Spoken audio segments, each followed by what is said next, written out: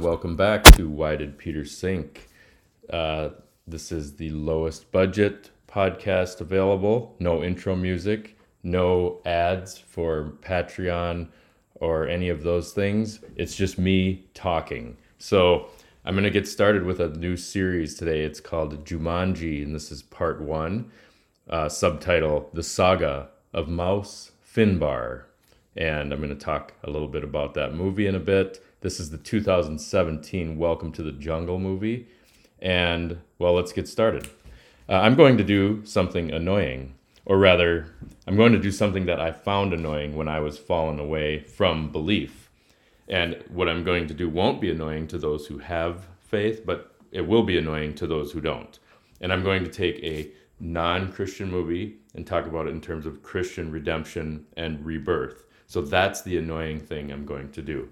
And as I said, this won't irritate everyone, only some. Those in the choir, they won't mind, but those standing out on the sidewalk outside of the church will find it irritating. And I'll explain why. So while I was cavorting in the fields of unbelief after falling away from faith, if I heard anyone interpret a movie as a Christian film or explain how a character was a type, quote, of a Jesus figure, I would cringe. And during that time, I felt that the Christians encroached on pop culture by twisting characters and plots into parallels that didn't actually exist. I felt that the Christians were desperately trying to remain relevant in a culture that had moved on. And furthermore, I felt that the pop culture should not be interfered with in this way. And now I see the irony in this reaction. When I believed I had no religion, I was offended that the art and film of secular culture was being somehow attacked by religion. So what would happen is every hit movie that came out would soon result in some Christian, quote, zealot interpreting the story as a suffering and redemption plot that explained why we needed a savior somehow. One thing when I use the word zealot just there, I always think it's interesting how we only use that word in terms of religious people, but we reserve that term for those people when they observe their actual beliefs. We never call secular people zealots, even though they follow their set of beliefs openly and just like I was explaining, would browbeat others or get angry or offended by others who didn't follow that secular worldview. So that's kind of a topic I want to go into in future episodes, but I was actually having a kind of zealous feeling about secular movies and culture when I felt like religion was encroaching upon it. So there's zealots in all camps, really. It's just that we only use the term in one area.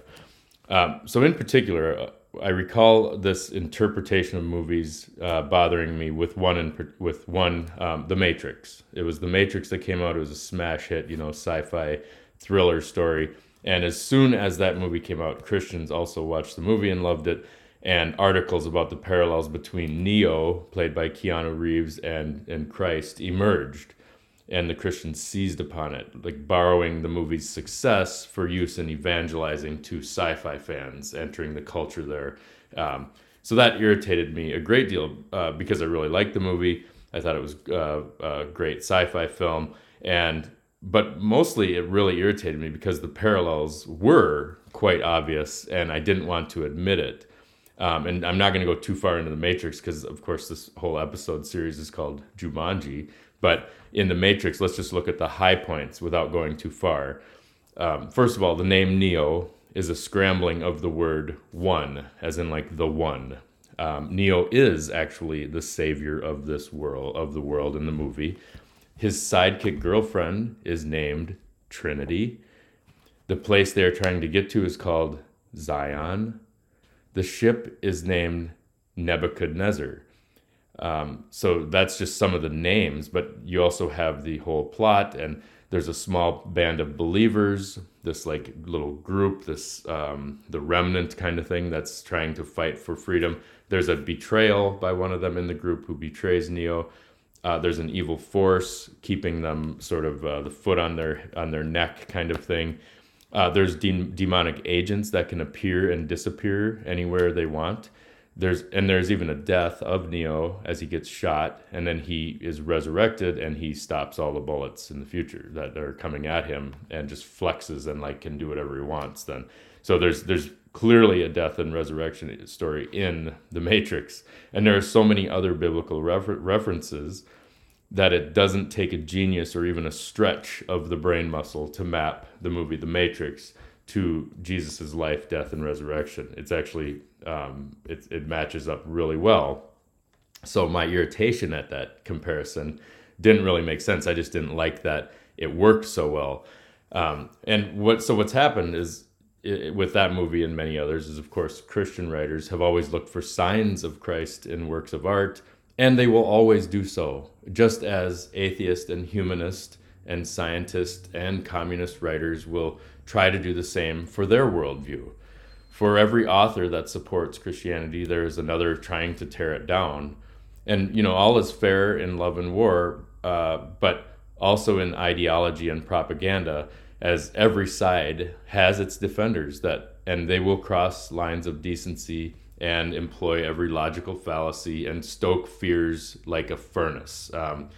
And not every debate or interpretation or argument is as charitable and honest as, say, there's a debate out there with Jimmy Akin versus Bart Ehrman. So it's like a Catholic apologist versus an atheist, which is a great debate because they're both respectful, make great points, and there's not this antagonism.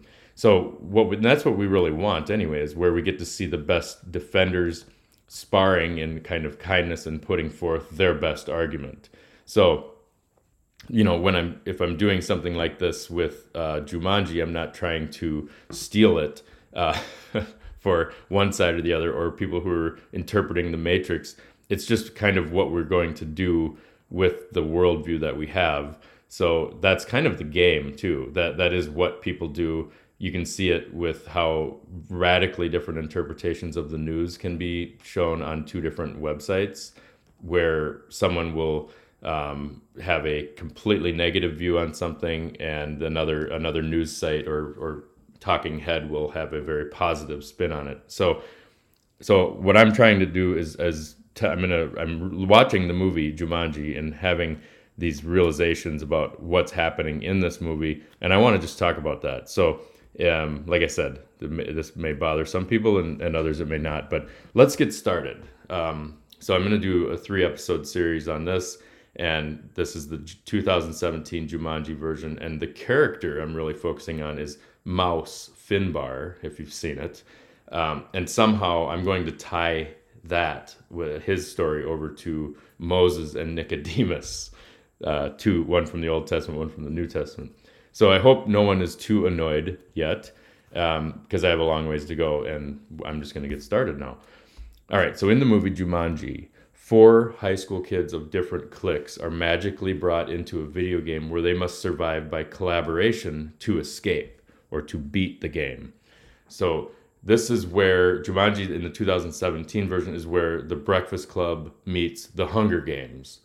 And in fact, it's worth pausing here to mention that if you want to write a hit book or movie, you might do well to combine several prior hits in a new way, but you must use high school kids' age, that age group, or no one will probably buy it or read it. It's the smash hits seem to be with that age group, and Jumanji did a really nice job of this, and as did The Hunger Games before it, which The Hunger Games to me seemed to be a remix of a short story called The Most Dangerous Game and The Lottery by, I think, Shirley Jackson. So I don't remember who wrote The Most Dangerous Game, but that was another great combination. You can see these plots of other stories, ideas of other stories being merged or reformed into something new for the age or the era that you're living in.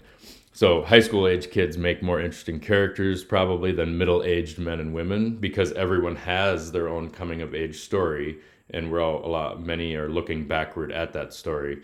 Whereas not everyone has a midlife crisis story yet, and it's not as interesting to people who actually will go to movies. So anyway, I'm going to focus on Kevin Hart's character, and he's in the real world. Kevin Hart's character is played by the actor. In the high school world, it's Sir Darius Blaine, and in the video game it's Kevin Hart. So these are two very different sized guys, and they're both good actors. So in the video game, Kevin Hart's character Mouse, his name is Mouse. He's upset to learn that strength is his weakness. So this is a funny thing because this comment is just tossed off as a one-liner, like a comic one-liner in the movie, a throwaway. But I'd like to suggest that this is what the whole movie is about. Strength is his weakness, and he's learning that in the game. So Kevin Hart's character in the video game is the opposite of his real-world self. In the real world, the actor Sir Darius Blaine, he plays this guy named Anthony Fridge Johnson. So his nickname is like Refrigerator, big, strong, like William the Refrigerator Perry on the Chicago Bears in 1986 or 85. And he's a high school football stud. Fridge is handsome. He's got youth. He's got looks. And most of all, he is strong. Yeah, even his name and nickname sound powerful. Anthony Fridge Johnson. It sounds like a president or something. And he only selects his video game character because he misread the nickname as Moose, only to learn in the actual name of the character is Franklin Mouse Finbar. And Franklin Finbar doesn't sound as strong as Anthony Johnson.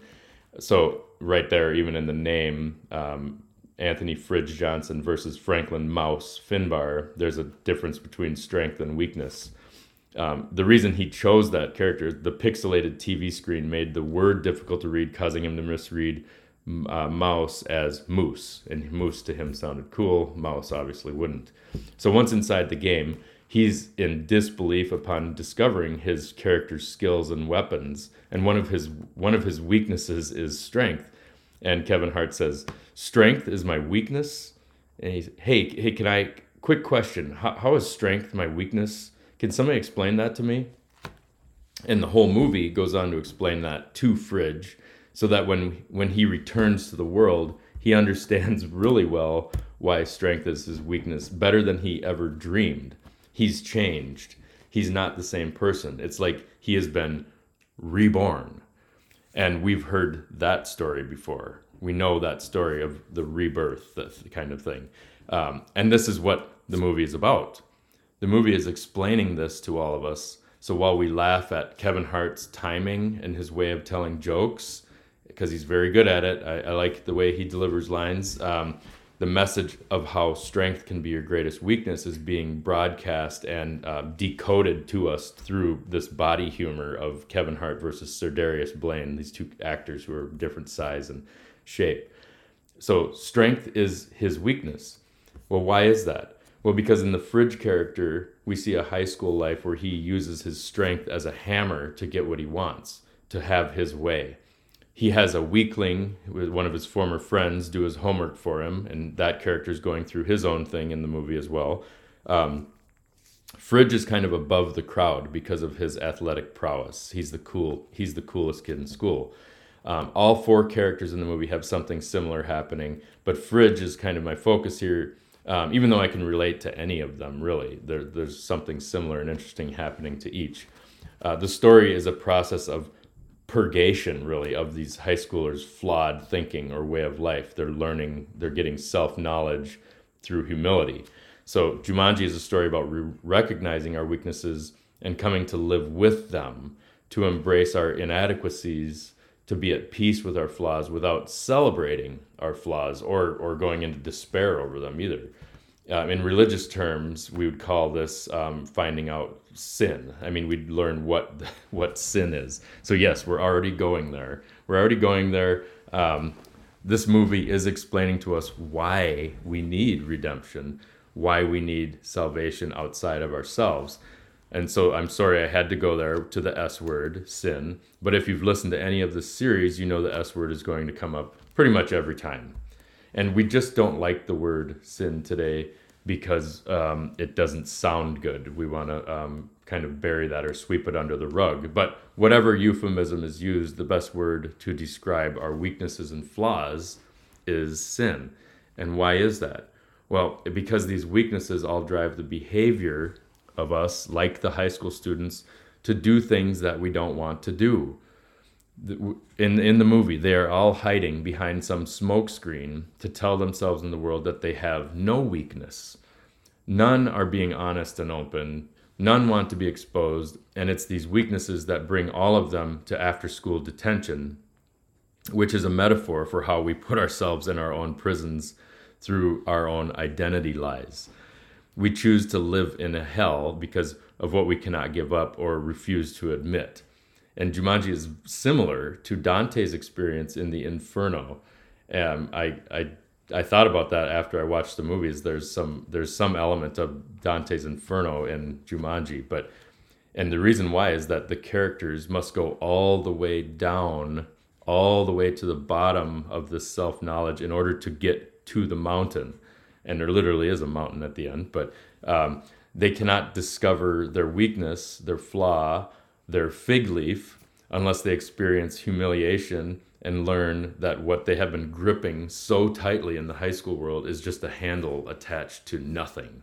So they're clinging to something that doesn't really have any support. Finally, now I'll get to the Jesus part, because obviously I've been leading up to it for a little bit here. So Jumanji and Jesus, we've arrived.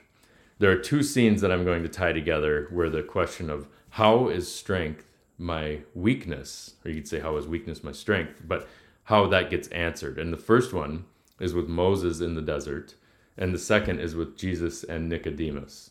So in this clandestine meeting, we'll talk about Nicodemus and Jesus first. They have this secret meeting at night because Nicodemus, being a Pharisee, doesn't really want to openly embrace Jesus' teaching, but he's fascinated. So they have this night meeting that's kind of secret. And in that meeting, Jesus explains what he is here on earth to accomplish. This is the conversation which surrounds the famous verse known as John 3:16. And that's perhaps the only Bible verse that many American football fans have memorized, or at least are aware of by chapter and verse. It's kind of the one verse everybody says or knows about.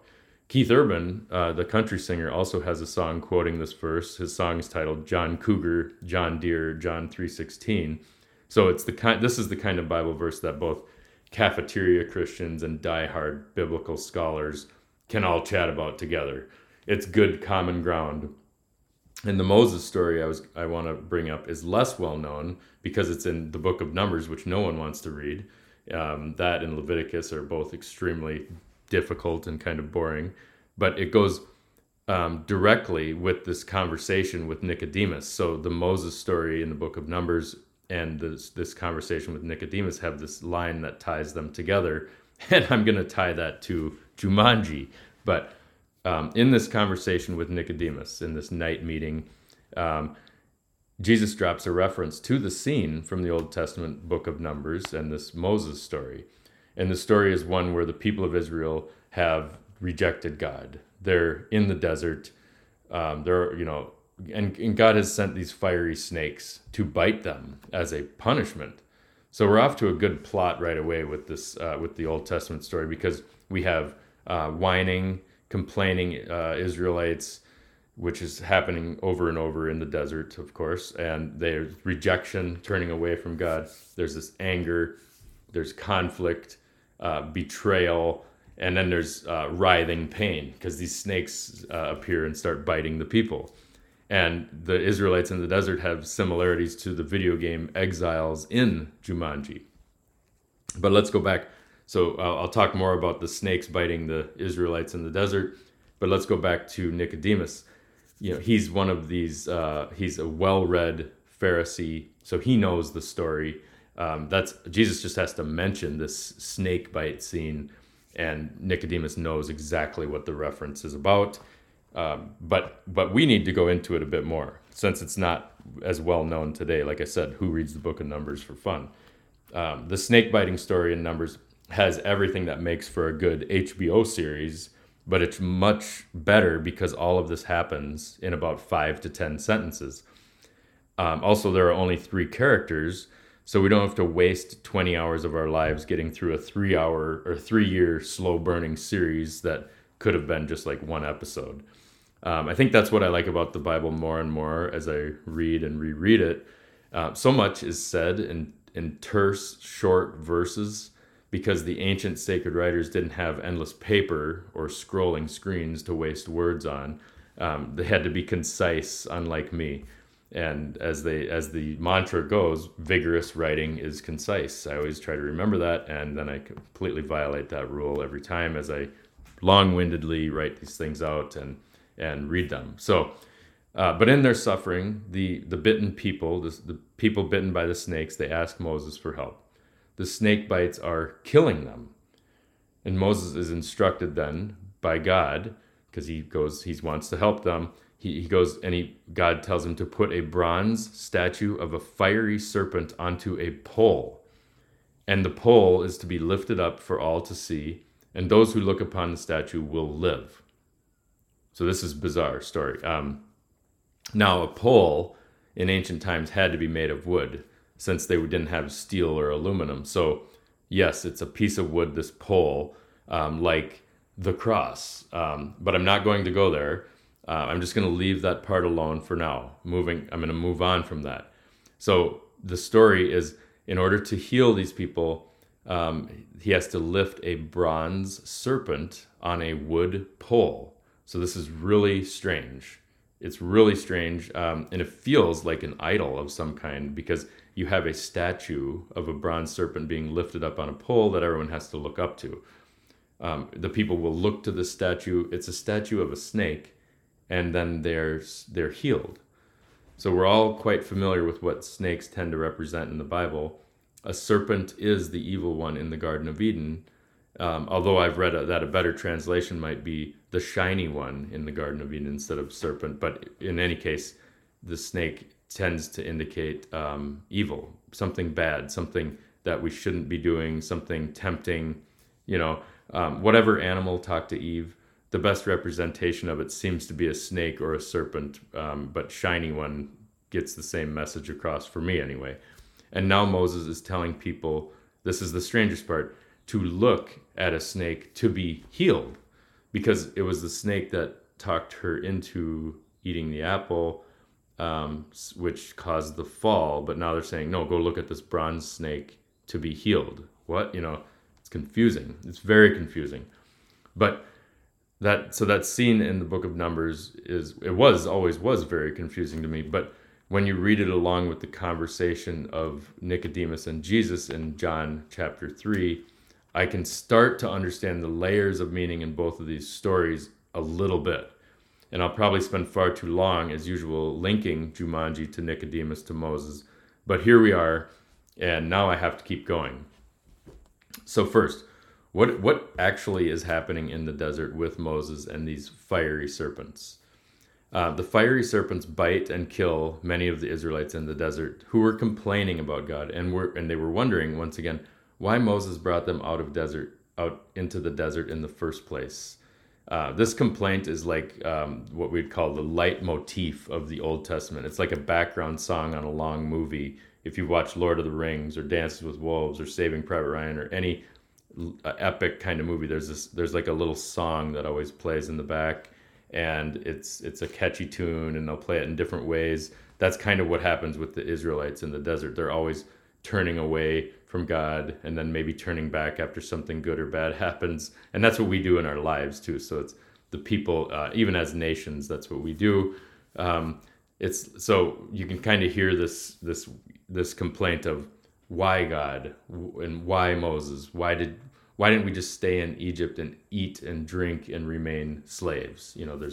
It was better before when we were just happy slaves. There's an Aesop's fable about the wolf and the dog, and where the dog is explaining to the wolf how his life is so comfortable and wonderful, and the wolf says, that sounds really good, but why is there no fur on your neck? And the dog says, well, that's where my collar goes, and the master doesn't let me off the collar or off the leash. And the wolf says, no thanks, I'll live in the wild. I'd rather be hungry and free than a comfortable slave. So you see this in the same kind of thing with the Israelites, like that fable. So why do they do this? Well, the people forget quickly, like they always do, like we do, because the draw of comfort and ease makes them angry at Moses or angry at God. And whenever any difficulty arises, they reject God and they blame God for their troubles. However, some of the people appeal to Moses for help because these snake bites are killing them. They got nowhere else to turn. So that's what the experience we have a lot of times is that we only will turn back to God once we are painted ourselves into a corner and we're stuck. When it's really bad, that's when we're like, okay, I suddenly can't fix this on my own. There's something beyond me, something higher power, whatever. But they do appeal to Moses in an important way, and God shows mercy to them and tells Moses to construct the serpent out of bronze and raise it up on a pole. And those who were bitten by snakes are to look up at this pole to be healed. And of course, I say, what? Come again? It's one of the strangest stories to me. And it was one of those bizarre stories that kind of eroded my faith in a way, because in about 2 paragraphs, this story seems to toss out a lot of magical, confusing, weird, and conflicting messages. It seemed like as stable as like uranium-239, where it would just be throwing out gamma rays or something all over the place. I didn't know how to make sense of this bronze serpent story. And so this serpent on pole is often depicted in art as a cross with a snake draped over it. And this could make sense. To hold this bronze serpent on a pole, if it was just set on a straight pole, it would need a kind of crossbar to hold it in place, or obviously it would just fall to the ground. However, it's not really clear because the text in Numbers says to set this serpent on a pole. Set it on a pole. That's the exact wording I'm using the Revised Standard Version translation. This could mean literally a long stick that the serpent is wrapped tightly around, but it could also mean a cross shape in order to hang that on there. So obviously, in my bias, I would prefer to think of this image as a cross with the serpent hung upon it, but I'm not sure that the book of Numbers says that. In any case, I don't think it matters, because the meaning of what the story is about dovetails with what Jesus talks about with Nicodemus, and this is what's important for why I'm talking about this sort of rebirth thing in Jumanji. The shape of the pole is all speculation and not necessary to dwell on. And this is a common danger for me, to start interpreting things when I have no language background and not enough biblical knowledge. Sometimes I can get drawn into symbols more than I should, because digging into the religious truth is where the eureka moment usually happens. These discoveries of meaning in the text are more important than certain details, I would say. I enjoy the allegory and the historical and the literal readings, because all are necessary to read the Bible. But to me, those are arrows and clues to the timeless religious truths that it's teaching, and perhaps most importantly as the pointers to Jesus and our ultimate need for a Savior outside of ourselves. When the Israelites are bitten by the poisonous snakes, they suffer. Many of them, in pain, they cry out for help. The venom is in them. It's causing fever, swelling, or some kind of medical emergency. So they're stuck in a kind of hell that has no escape and no cure. The snakes were sent as a punishment from God, which modern people always loathe to read, because it seems like the petty, punishing God, and not the merciful, magnanimous God. What I love about these stories is the movement along the slider bar of justice and mercy, where we can see both in play. And we want the God who tells us we want the one who says it's easier to get forgiveness than permission. And of course we do. Who doesn't want that? I remember eating like a Freezy Pop as a kid before asking if I could have one, or I'd have a half-eaten cookie in my hand and stand near a hall corner and then ask if I could have a cookie when I've already eaten half of it. You hide the cookie I'd hide it behind my back like I had my fingers crossed. And plus I was going to eat the rest of the cookie regardless of whether or not I had permission. So that's that whole easier to get forgiveness than permission. However, for the situation, however it came to be for the Israelites, there is suffering happening and they are desperate for relief. So this is not like eating a cookie. This is like fighting for your life kind of desperation. So let's just focus on that. There's pain, there is suffering, and this is just like the world that we live in. So everyone has some affliction, no matter who it is. And it's important to remember that with every single person you meet, because everyone is struggling with something. Everyone is searching for something. And even those who may have found the answer are still have struggles. So we can relate to this pain of these Israelites in the desert, even if ours did not come from a snake bite. We're in a situation of suffering and pain. We all experience this. We feel it. We wish things were otherwise. There's mental pain. There's worry and anxiety, and then there's physical pain. There's enduring things we don't want to. Some pain is more acute. Some is more chronic. But we all have it in one form or another. And the question is, what do we do about it? So it's not the idea that you're going to escape that in life. Everyone is going to experience it. So what are you going to do about it? What can you do about it? There is no escape. There's no free pass, and there's pain enough for all to go around. We know that. This is probably the number one thing that drives people away from belief in a loving God, because it's pain and suffering. I think it is the number one thing. It's so hard to explain. And this is what the characters in Jumanji face. This is what they have to realize very quickly, because as soon as they're in the game begins to eat them and kill them, and they can't escape. And they can't hide behind their muscles anymore, or their phones, or their education, or their uniqueness. They can't hide at all. And so they can't do nothing either.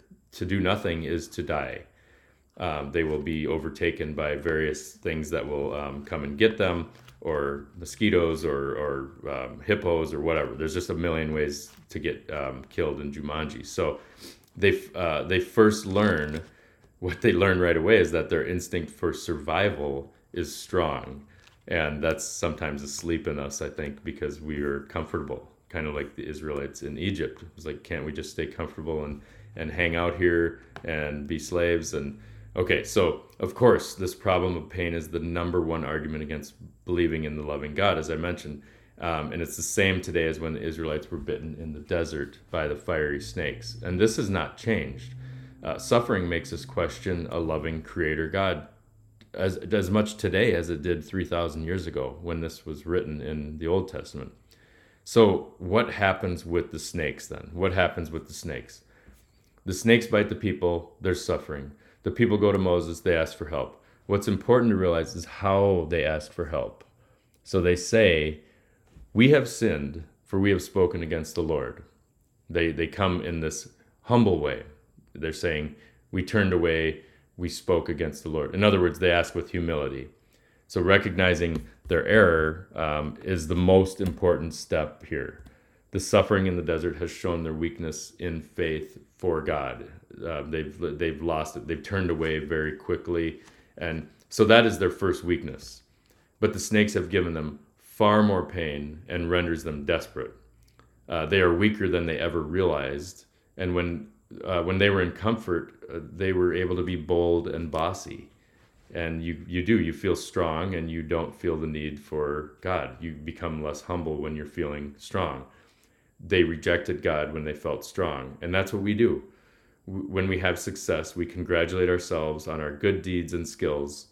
And when there is some discomfort, we lose patience and blame God. But when the real pain begins, the real struggle, we realize how small and helpless we are. So when the surgery fails, we need help beyond human hands. When the plane is about to crash, we need a savior. When our best laid plans fall to pieces, we realize that our former struggles were like mosquito bites compared to the deadly snake venom. So what seemed difficult before begins to appear minor in hindsight. And the hardships in the desert for the Israelites were discomforts. The snake bites are death. There's a huge difference between something that is uncomfortable and something that is killing you. We reject God when we feel strong enough to carry on by ourselves, but we run to God when we have nowhere else to turn. In the desert, it is the perceived strength that causes the Israelites to reject God, but oddly enough, it is the awareness of their weakness that draws them to the truth, to the light. Knowledge of our weakness can become our greatest strength. And unfortunately, suffering is sometimes the only way to become alerted to the illusion of strength. You see this quite often with people at in addiction and recovery meetings where they realized there was a weakness that they had where they could handle many, many other things in life, but not this one thing. And that was the weakness that was destroying them. And you see that recognizing and learning the weakness becomes a powerful thing for their life. All of the characters in Jumanji must become open and aware of their own shortcomings, which they often see as their strengths. They must shed the idea of personal salvation in the video game. They have to rid themselves of this illusory faith in pure individualism. I would go so far as to say the movie kind of dives into the old problem of an old heresy called Pelagianism, because what the characters learn in the game is that they were actually hiding in the real world, trying to save themselves. They believed that their imagined comfort was protecting them, but it was really a kind of prison. They thought their strengths were guarding them, but they were actually shackling them. So what they valued in the real world of high school was perfectly useless in the video game. They learned that they cannot save themselves. They're suffering. So what they do learn is that they are suffering in the game, but they are not suffering alone. So they are together. Each person finds that his worldly strength is suddenly his biggest weakness, and it's of no avail to him. And this is what happens to the Israelites who are bitten by the snakes in the desert. They cannot save themselves from suffering, and no one can do that. So how can they be saved in the movie? And let's talk about the movie. Well, first, they have to believe the game is real, and that's one of the first things that happens in the movie, where I think Jack Black gets eaten right away, and they realize that this is not just some field trip. This is something that's going to kill them, like the snake bites. They have to have a faith that this is life and death at stake, and it's fear that gets them moving, let's say. So they have to realize that the game doesn't require registration and fees. No, this game will eat them if they don't play. They're in it. They're in the pit, and the dragon is real, and they have to fight the dragon. So by the threat of losing their lives, they begin to play. And particularly once they learn there are only a few do-overs, because once they realize like these marks on their arms are their lives, they see one disappear and understand that, oh, I only get 3 tries. So there's mercy in the game, but only three lives, 3 attempts at this thing. So you have some mercy. You don't. It's not just a one and done. It's triple elimination. Put it that way. They have 3 lives before they're stuck there forever, or just dead and gone completely. So second, the first thing is they have to believe the game is real. The second is they need to work together to be saved. So they have to get over their isolated selves of the high school world, the self-absorption, and this is a major turning point in the movie where instead of trying to dominate each other, they submit to one another. And this is where they stop hating each other, and through this struggle, they start to slowly love one another. Because why? Well, they need each other. They find that they can't do this alone. So there's their self. They have to recognize their own weaknesses, but they have to recognize the strengths in others. So that's the second part. The third thing is something beyond their own willpower and skills is needed. There's something beyond their cooperation. So even as a group, they cannot leave the game without some mysterious force to grant them their exit. And this is one of the things that is curious, because there is like a game obviously has a creator, and the creator is not in the game. So people often take this with comparisons for God with say Harry Potter. If you read that book, you don't find J.K. Rowling in the book. She's outside of the book. Same with any author. You can use that analogy. The creator does not walk into the book unless you're reading some like modern, postmodern kind of book where the author is in the book with the characters. So, but generally, the great works of art are written. They create a world like Tolkien with The Lord of the Rings. He's not in the book. There's no Gandalf runs into J.R.R. Tolkien. That doesn't happen. So And Gandalf's never going to find him in the book either. So there's the same with Jumanji, that they have to realize that there's something beyond their own willpower and skills. So Jumanji is not only about self-discovery of flaws, it's not only about loving one another. The key element that is less obvious is that there is a mystery here. There is something higher and unexplained in the movie. Even when they are able to restore the jewel in the very final scene into the sacred mountain, they can't save themselves. In fact, it's not even really clear how the magic works that brought them into the game. There is something else at work. So they have to perform all these heroic actions to escape. So they have to use their willpower and skill and make decisions like free will. They have to perform actions to get to the mountain. But more importantly, they must believe that the actions will save them, that the steps they follow will return them to their high school real-world lives. They cannot get out of this hell without some kind of faith in whatever created this game, in this rules of the game kind of thing. They must believe in some power that is never fully known or shown in the movie. In fact, that's us as viewers. We believe that there's like some thing they must appeal to in the game in order to escape, so that they can magically return out of it into this world. So they must truly believe that they cannot reach home again unless they get a sacred jewel to a religious shrine on a mountain.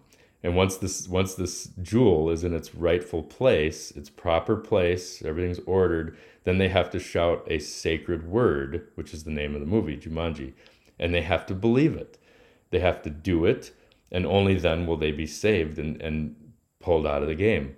So the game is the same as life, and we cannot be our own saviors, neither by ourselves nor in a group. There must be something higher to save us. But we'll never know that unless we experience this kind of suffering. And without pain, we never see the way. We never understand the problem. We don't understand our weakness. We don't see our flaw. And so let's go back to Jesus with Nicodemus. What does he tell him in that secret night meeting? He says, "For God did not send his son into the world to condemn the world, but that the world might be saved through him." So this statement could be swapped with fiery snakes, and because in the desert God sent the fiery snakes, and explicitly says that God sent the snakes to bite the people to cause them to suffer. And why did he do that? Why? Well, because otherwise they would never understand that their imagined strength was their biggest weakness. So they must be weak and know it in their bones in order to believe, in order to escape the pain. This is what's really hard to accept today, but it was just as hard to accept back then, or even in Jumanji.